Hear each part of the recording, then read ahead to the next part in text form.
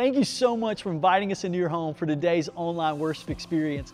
I'm Pastor Anthony. Such an honor to be with you today. As we dive into this series, Close Encounters, why don't you do a couple of things? Maybe text a friend and invite them to watch with you today. And you can go to your YouVersion Bible app on your smartphone, go to the menu, hit Events, type in North Park Church, and all of today's scriptures and notes are going to be right there for you. We love you guys. We're so glad to be with you today.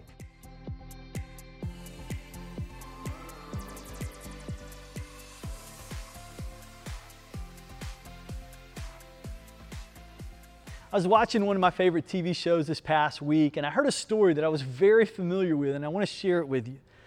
There's a guy who's walking down the street, and he falls into a hole. And the hole is so steep that he can't get out of it. And so a doctor passes by, and he yells for help. And so the doctor writes a prescription on a piece of paper, throws it down in the hole, and moves on. Then a priest comes by, and the man yells from the hole, "I need help." And the priest looks down in the hole, he writes out a prayer on a piece of paper, and he throws it in the hole, and he keeps going. Our guy's still in the hole, but as a person's coming by that happens to be a friend, he yells out, "Hey Joe, I'm down here, it's me, can you help me out?" And the friend looks down in the hole and jumps down in the hole with his friend. And the guy who was stuck in the hole looks at his friend and says, "What are you doing? Now we're both stuck." And he said, "Yeah, but here's the thing. I've been here before and I know how to get out." I don't know about you, but I'm thankful for some people in my life who have been here before and they know how to get out. Last week we talked about how important it was to lean on people in our life and to be someone that others can lean on. Because the reality is, many of us, we've been here before and we know how to get out. Like we have personal experience with these moments of our life, and now we can use these personal experiences to help others experience their healing and their deliverance. In other words, we can be the bridge to help someone find their miracle. You get to be that bridge. I'm reminded of Ecclesiastes chapter 4, verses 9 through 12. Maybe you're familiar with this passage.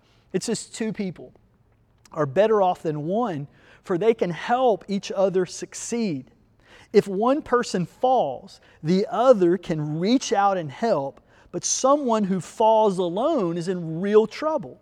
Likewise, two people lying close together can keep each other warm, but how can one be warm alone? A person standing alone can be attacked and defeated, but two can stand back to back and conquer. Three are even better, for a triple braided cord is not easily broken."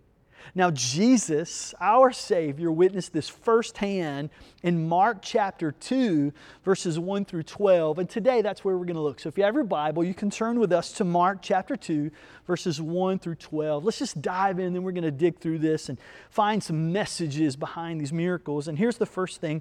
When Jesus returned to Capernaum several days later, the news spread quickly that He was home. Now, Jesus had begun to teach and perform miracles. He was doing public ministry, and news began to spread like wildfire. And soon, everywhere Jesus went, crowds would follow Him. In fact, just a few verses before, in Mark chapter 1, verse 28, it says that after this dramatic healing of a demon-possessed man, that immediately his fame spread throughout all the region around Galilee. And at this point, Jesus was attracting crowds everywhere He went. Now, verse 2 says, "Soon the house where He was staying was so packed with visitors that there was no more room, even outside the door, while He was preaching God's Word to them." So just imagine in your mind, the high-def theater of your mind, Jesus is in this house and He's surrounded by people. And He's not only talking to the people that are in the house, but there's people standing in the doorway and at the windows, and they just surrounded the house and they were listening in to what Jesus was saying to them. Now, we don't really know whose house this is. Now, some people, Bible scholars, whoever those people may be, say maybe it was Peter's home, but we really aren't sure. But in Jewish custom, uninvited guests could come in and stand outside to hear a visiting rabbi. So that's what was happening here. Verse 3 says, while he was preaching God's word to them, 4 men arrived carrying a paralyzed man on a mat. And so you've got a group of 5 people, friends, and there's someone who has a need, who can't get to Jesus by himself. And so 4 people are physically carrying him on a mat, trying their best to get him to Jesus. But they couldn't. They couldn't bring him to Jesus because of the crowd. Every way they would try to get to Jesus, they couldn't get through the door. They didn't get there early enough. They didn't stand in line. They just couldn't get into the house. And so instead of just giving up and going home, they got really creative. Look what happens next. So they dug a hole through the roof above his head.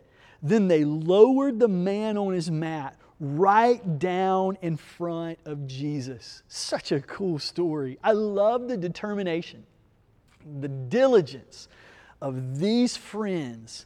They loved this guy and they wanted to see his miracle come to fruition.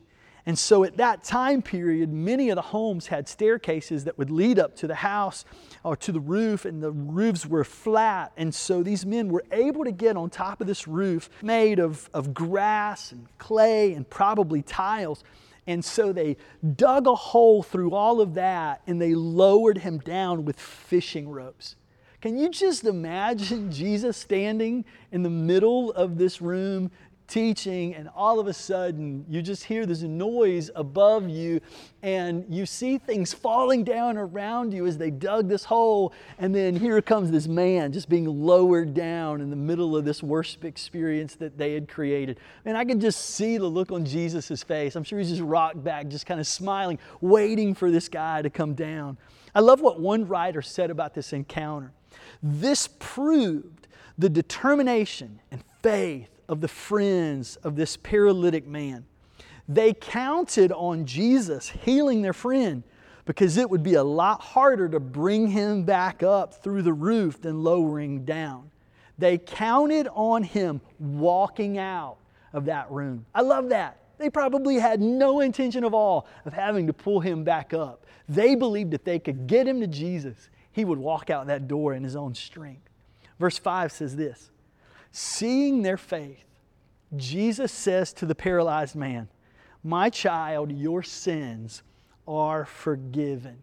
Now let's look at just that one passage, that one verse. Seeing their faith. Notice he didn't say seeing his faith or seeing the paralyzed man's faith. He's seeing their faith. He said to the paralyzed man, my child, your sins are forgiven. Jesus saw these 4 men struggling with these ropes tied to the corner of this stretcher, and he looked at them and he saw their faith. Not just the man who was being lowered, but their faith, the way that they were bringing this friend to Jesus. Their faith was visible. It could be seen. Their bold, determined action to bring their friend to Jesus proved that they had real faith. So I got to ask, how bold, how determined, how diligent are you in the prayers that you are praying for the people that you love and care about? See, many of us, we see the story and we see ourselves in the character of the paralyzed man, right? But let's be honest, more times than not, we have the potential of being one of those friends who's determined, bold, and diligent about getting somebody else to Jesus. We can be the bridge to someone else receiving their miracle. But seeing their faith, Jesus replied, my child, your sins are forgiven. Now, I don't know about you, but as I put myself in that story, I'm sure I would want to yell out, whoa, whoa, whoa, whoa, you don't understand. That's not why we're lowering him down. That's not why he's here. It's not his sins that we're struggling with here. It's his legs. Like, we didn't ask for his sins to be forgiven. We're lowering him down so that he can walk out of here. We need you to fix his legs. Yet Jesus knew that the man's real need and what his greatest need was a spiritual healing. Now, Jesus could take care of the physical need with no issue whatsoever. But what good is it if the man has 2 legs to walk and he walks right into hell with those 2 legs? What he wanted him to do was walk straight into the gates of heaven, right? His spiritual need was his greatest need. And before he even concerned himself with his physical need, he took care of the man's spiritual need. See, many of us, we think our greatest need is some physical need that we have in our life.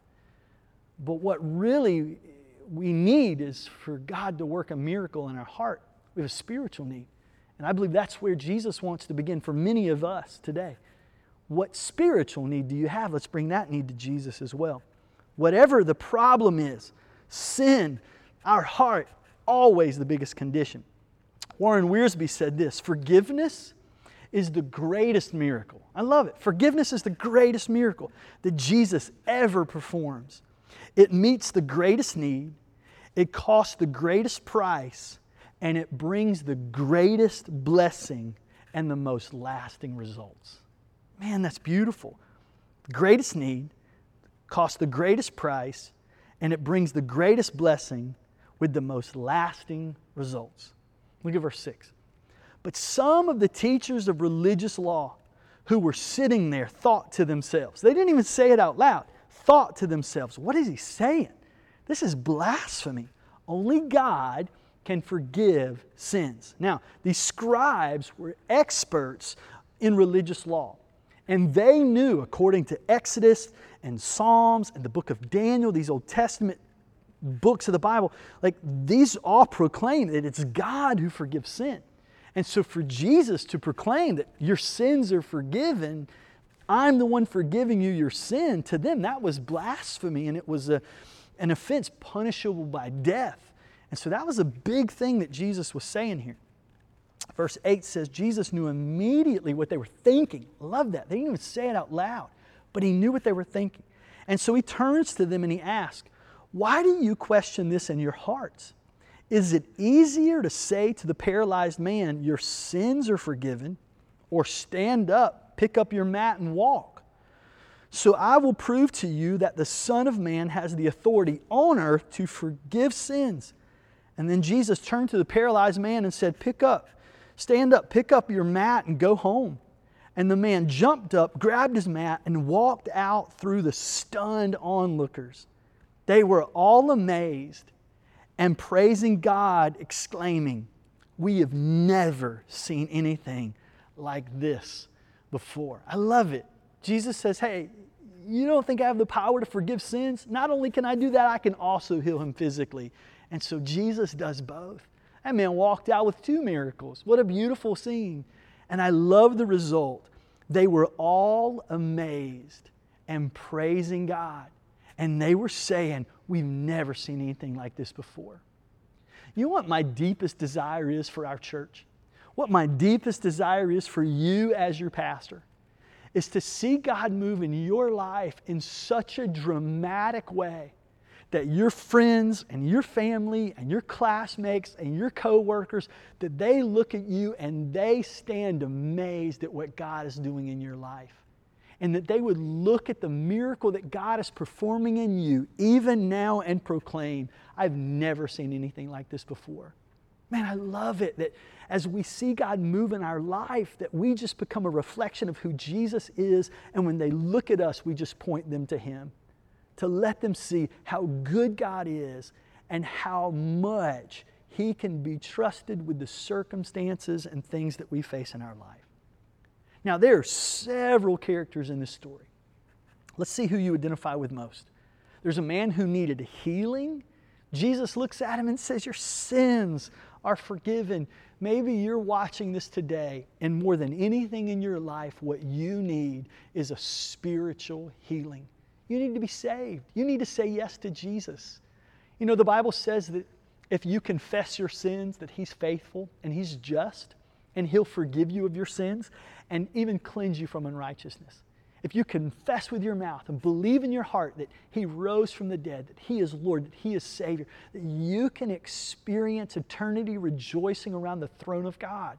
And so I pray that today, even now, that you would just cry out to Jesus and say, I'm a sinner and I need your grace. And I ask you to wash me and cleanse me and set me free. And give your life to Jesus, the greatest decision that you will ever make. And today is the day of salvation. Today you can see that spiritual miracle in your life. Jesus knew that this man needed something more than a physician or a physical therapist. Those are all good. Those are important. I have friends who are those things. They're wonderful, great service to our community.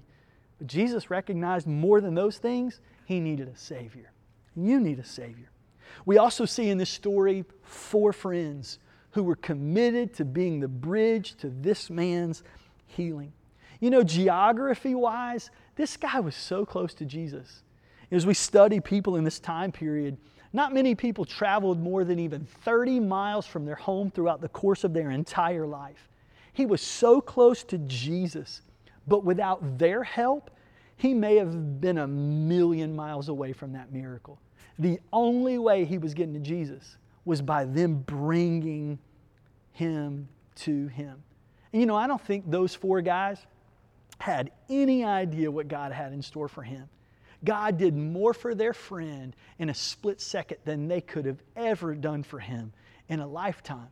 They just had to take the opportunity to bring him to where Jesus is. Let's be committed to do whatever it takes to pastor our city, find broken and hurting people, and do whatever we can to get them to the feet of Jesus.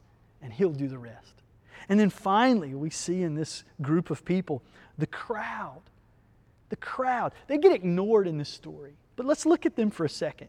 No one offered to move out of the way. Like as they tried to get this man to Jesus, they had to go up on the roof for a reason. That wasn't the original plan, I'm sure. But the crowd wouldn't get out of the way. They weren't evil. They had gathered to see Jesus. They were just unaware of the people's needs around them. So what did they do?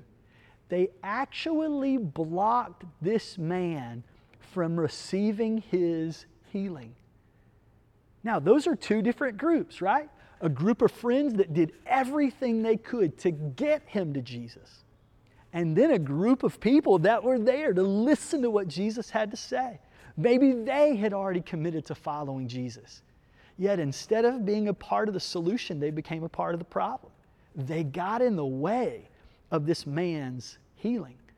Let's make sure that we as followers of Jesus, man, that we're living our lives with integrity and we're leading with love and we're a catalyst of change, part of the solution, and are never a part of the problem. Let's not get in the way of somebody finding Jesus. I love what one author writes. One of the reasons that God calls us into tight-knit groups of friends is because most of us are not self-aware enough to see the areas of our life that need attention. We tend to accentuate all of the good we see in ourselves and avoid our unbecoming traits or attitudes. Vulnerable, transparent, restorative community is not an option if we're going to experience true resurrection. That's hard. It's hard being vulnerable. It's hard to trust others enough to let them see the weaknesses in our life. But think about it. This is an example of one person bringing the gospel to another within the context of a relationship. What does that sound like to you? Sounds like a core value of North Park Church to me. Life change happens in the context of meaningful relationships. You know, we all have our reasons for coming back to Jesus. Some of us, we come back to Jesus because we have a problem. Some of us come back to Jesus because we're looking for a little boost because things are just kind of low and not exactly finding the fulfillment that we need. But I want you to know, Jesus wants to do more than just give you a little boost. He wants to do more than just kind of put you back on the path to your successful best life now. He wants to do more than even perform the miracle that you need physically in your life. What He wants is an intimate relationship with you. He is a friend that sticks closer than a brother. And all you have to do is call on His name and say yes to Him. Let's pray. I want to give you an opportunity to do that even now. Let's pray. Father, I thank You so much that You are a God who wants to save us, that You want a relationship with us, that You want to be the most important part of our life. Lord, You don't want to just give us the ability to walk. Lord, You want to walk the journey with us. And I pray that as we call on Your name today, as we invite You to be our Lord and Savior, as we confess our sins, that we would know You were faithful and You were just and You forgive our sins and cleanse us from unrighteousness. And I pray that today, as there's some people watching this or listening to a podcast, as they just pray that prayer in their heart, the Bible says the angels in heaven are rejoicing because of that, because it's the best decision that they could possibly make. Lord, we as a church exist to see lifelong followers of Jesus. God, there's no greater reason to celebrate than that miracle. And Lord, we celebrate it today as people are saying yes to You. In the mighty name of Jesus we pray. Amen. Thank you so much for joining us today for our online worship experience. If this is your first experience, why don't you hit that digital connect card at northparkrdu.com. We just want to put some information in your hands and get to know more about you. In fact, one way that we can invest in your life is by praying some bold prayers over you and your family. So if you have a need, why don't you hit that prayer request button as well? We would be honored to pray for you. And finally, if you'd like to make an investment to build lifelong followers of Jesus, hit that online giving button at northparkrdu.com. Again, we want to thank you for your generosity. The way that you love our city is amazing, and we thank you for making a commitment to pastor your city. We love you guys, and we are cheering you on.